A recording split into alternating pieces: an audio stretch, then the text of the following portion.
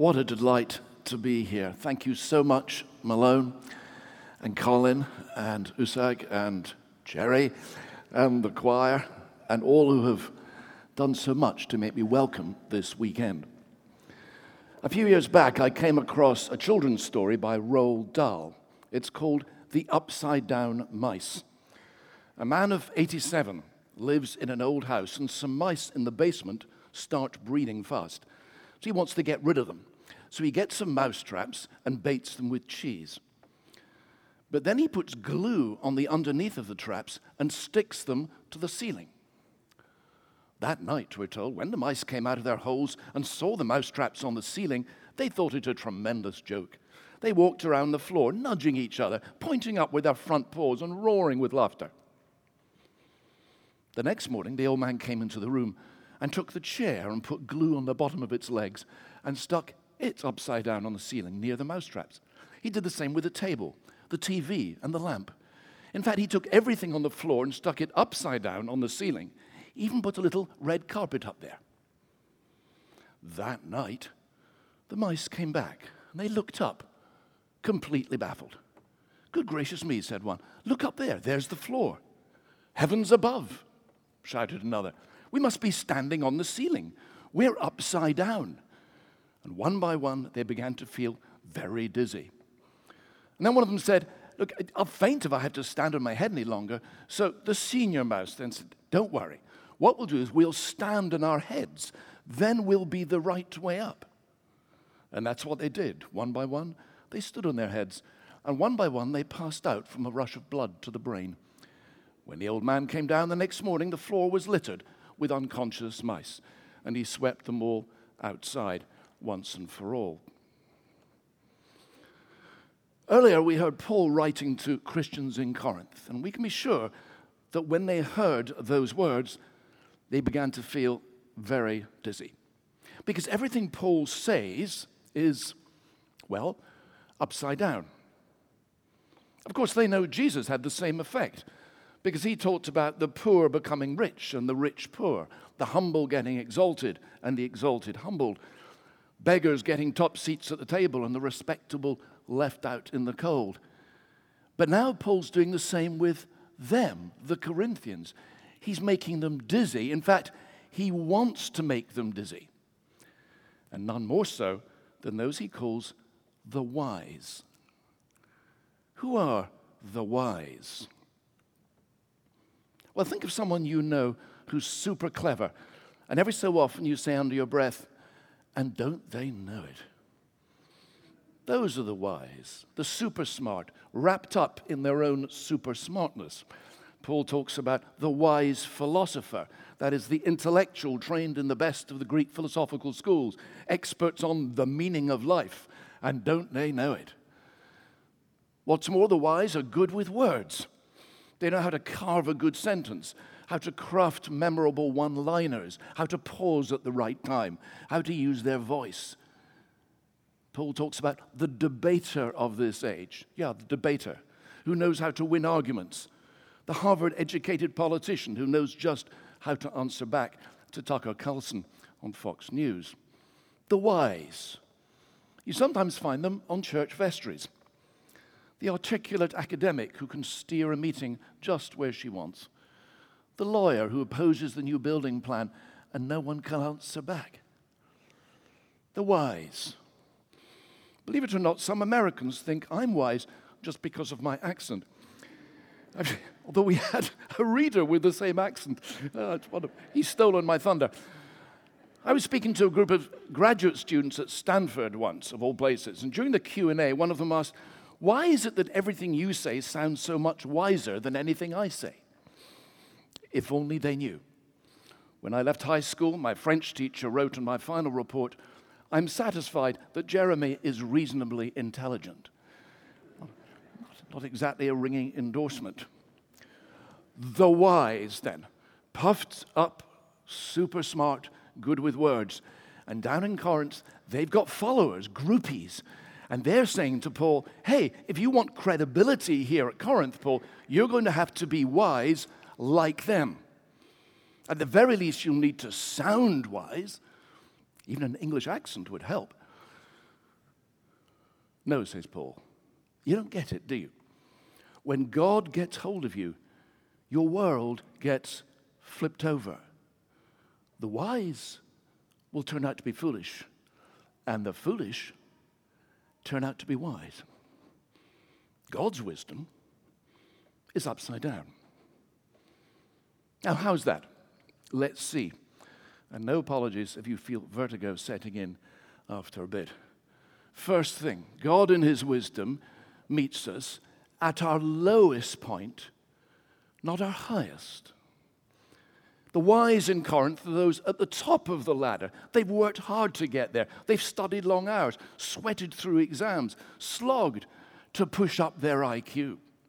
They're smart by the ways of the world. And that means, of course, they must know all about God. They must be close to God. So they think. To that, Paul simply says, the Greeks look for wisdom, but we preach Christ crucified. Foolishness to the Greeks. What's he saying? He's saying God didn't come to meet us at the top of a ladder of achievement, at the highest rung of success, but at the lowest rung where we murdered his own son. But don't get me wrong, there's nothing wrong with being intelligent, having degrees from Yale or Princeton or even Duke. So don't use this sermon as an excuse to drop out of college. But if it's all done for no other reason than to impress, to manipulate others, to put yourself at the top of some hierarchy just for the sake of it, then soon you'll realize you've been a fool. That's why many tell us they meet God most powerfully, not when they know they've been smart, but when they know they've messed up, when the marriage collapses, the business crumbles, when you suddenly realize what a lousy father you've been. You begin to remember all the white lies you've told. When you wake up and it's 2 a.m. and the makeup is off and there's no one around to impress. That's where you find out who you are. That's where God specializes in meeting you. Not when we're wrapped up in our own super smartness.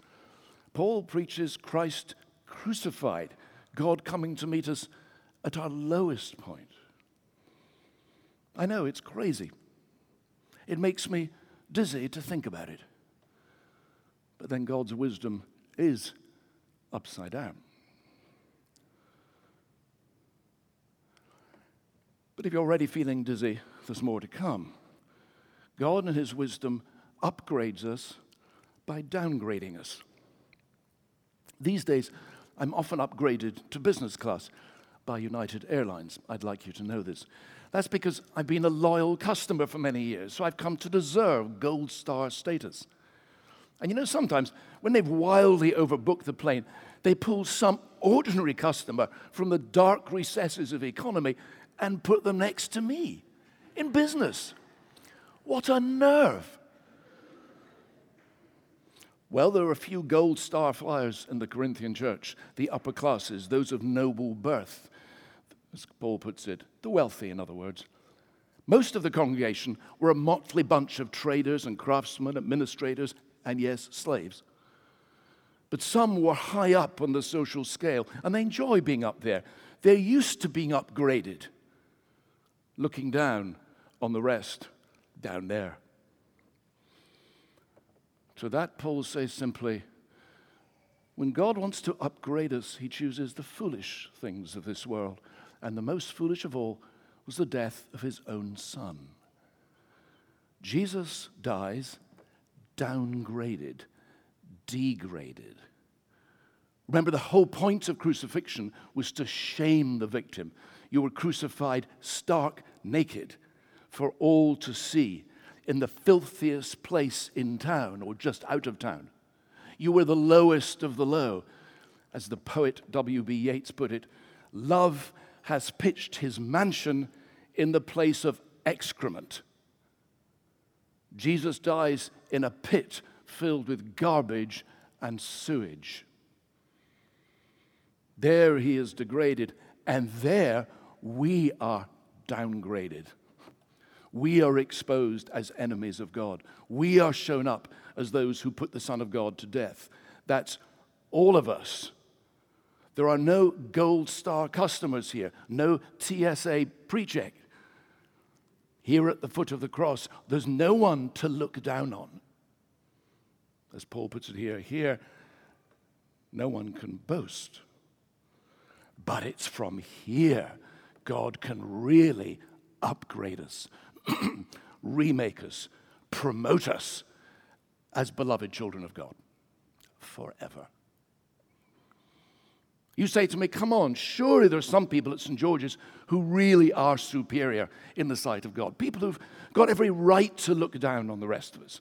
I mean, just look at your new rector. Sanctified beyond measure. So obviously set on a fast track to episcopacy. And what about that friend of ours who's so obviously holy, always reading the Bible, always praying? They're so obviously in a different league from the rest of us. Surely God sees that and says, okay, they do deserve to be upgraded. Excuse me. No. No one does. God upgrades us by taking us to the level playing field of the cross. The way up is the way down. The way to the rooftop is via the basement. Crazy, isn't it? Makes me dizzy to think about it. But then God's wisdom is upside down. And one more thing, and this will probably turn your dizziness into terminal vertigo. God, in his wisdom, overpowers evil from below, not above. The wise and the wealthy, remember, they are powerful, influential. And at their worst, they use that power to coerce and crush. They know how to intimidate, how to manipulate. And let's face it, that's how power sometimes works in a church. Not this one, but some. Top-down coercion, power-mad clergy crushing all dissent. And that's certainly how power worked in the Roman Empire, including Corinth. Any disturbance, any disorder, and rioting on the streets would be brutally and instantly suppressed, as in Hong Kong today, or Beijing, or Tehran. Top-down brute force. And as we all know, this kind of violence easily escalates. That's just the way the world is, isn't it? If a country has its national security threatened, all too often it responds with a bigger, higher counter-threat. When I get beaten in an argument on Monday, I'll trump it with a better and bigger argument on Tuesday. When the 5-year-old is repeatedly abused, all too easily, he'll become the abuser eventually, and often a worse one. The violence, in other words, gets sent out again in a new form and a bigger form. And so begins the steady rise of resentment and anger, the ever-rising cycle of revenge and counter-revenge, enemies pounding each other from ever superior heights. Whether in Gaza and Israel, Russia and Ukraine, the list could go on. Let's be real, that's the way power works in the world. Ultimately, brute force wins. That's just the way things are. To which Paul simply says, no, that's not the way God's power works. God doesn't sort out the wrongs of the world by hurling a thunderbolt at them from some great height above, but by bearing the pain of the world from below. He doesn't defeat evil by shattering it from above with laser beams of superior power, but goes under it all and lets it do it worst to him. Crucified Messiah. It's the ultimate oxymoron. The one they expected to crush the Romans is crushed. But that is the upside-down wisdom of God. God chooses the weak things of the world to shame those who look strong. On a cross, he takes on himself all the hurt of a hurting world, the things which wreak havoc in your life, your rage at why you didn't get that promotion, your bitterness against the parent who scarred your life, your envy at why everyone else always does so much better than you, the anger and pain and malice of an angry and pained and malicious world. It's all focused on Jesus. God doesn't send it back out again with double the force. He pulls it into himself, absorbs it, takes it down into the depths, down into death, down into the black hole of hell, once and for all, so we can begin to be free from it. This is the insane upside-down wisdom of God. Evil is not overpowered by another evil from above. It is suffered and taken away from below. That's power, says Paul. That's power. And this power is the power of love. And it will shake the earth if we let it. This is what will rescue marriages from ever louder rows and rising animosity. This is what will free us from thinking we have to do better than everyone else at everything. This is what will snap the chains of retribution which devastate the lives of thousands. I know, it's crazy, isn't it? It makes me dizzy to think about it. But then God's wisdom is upside down.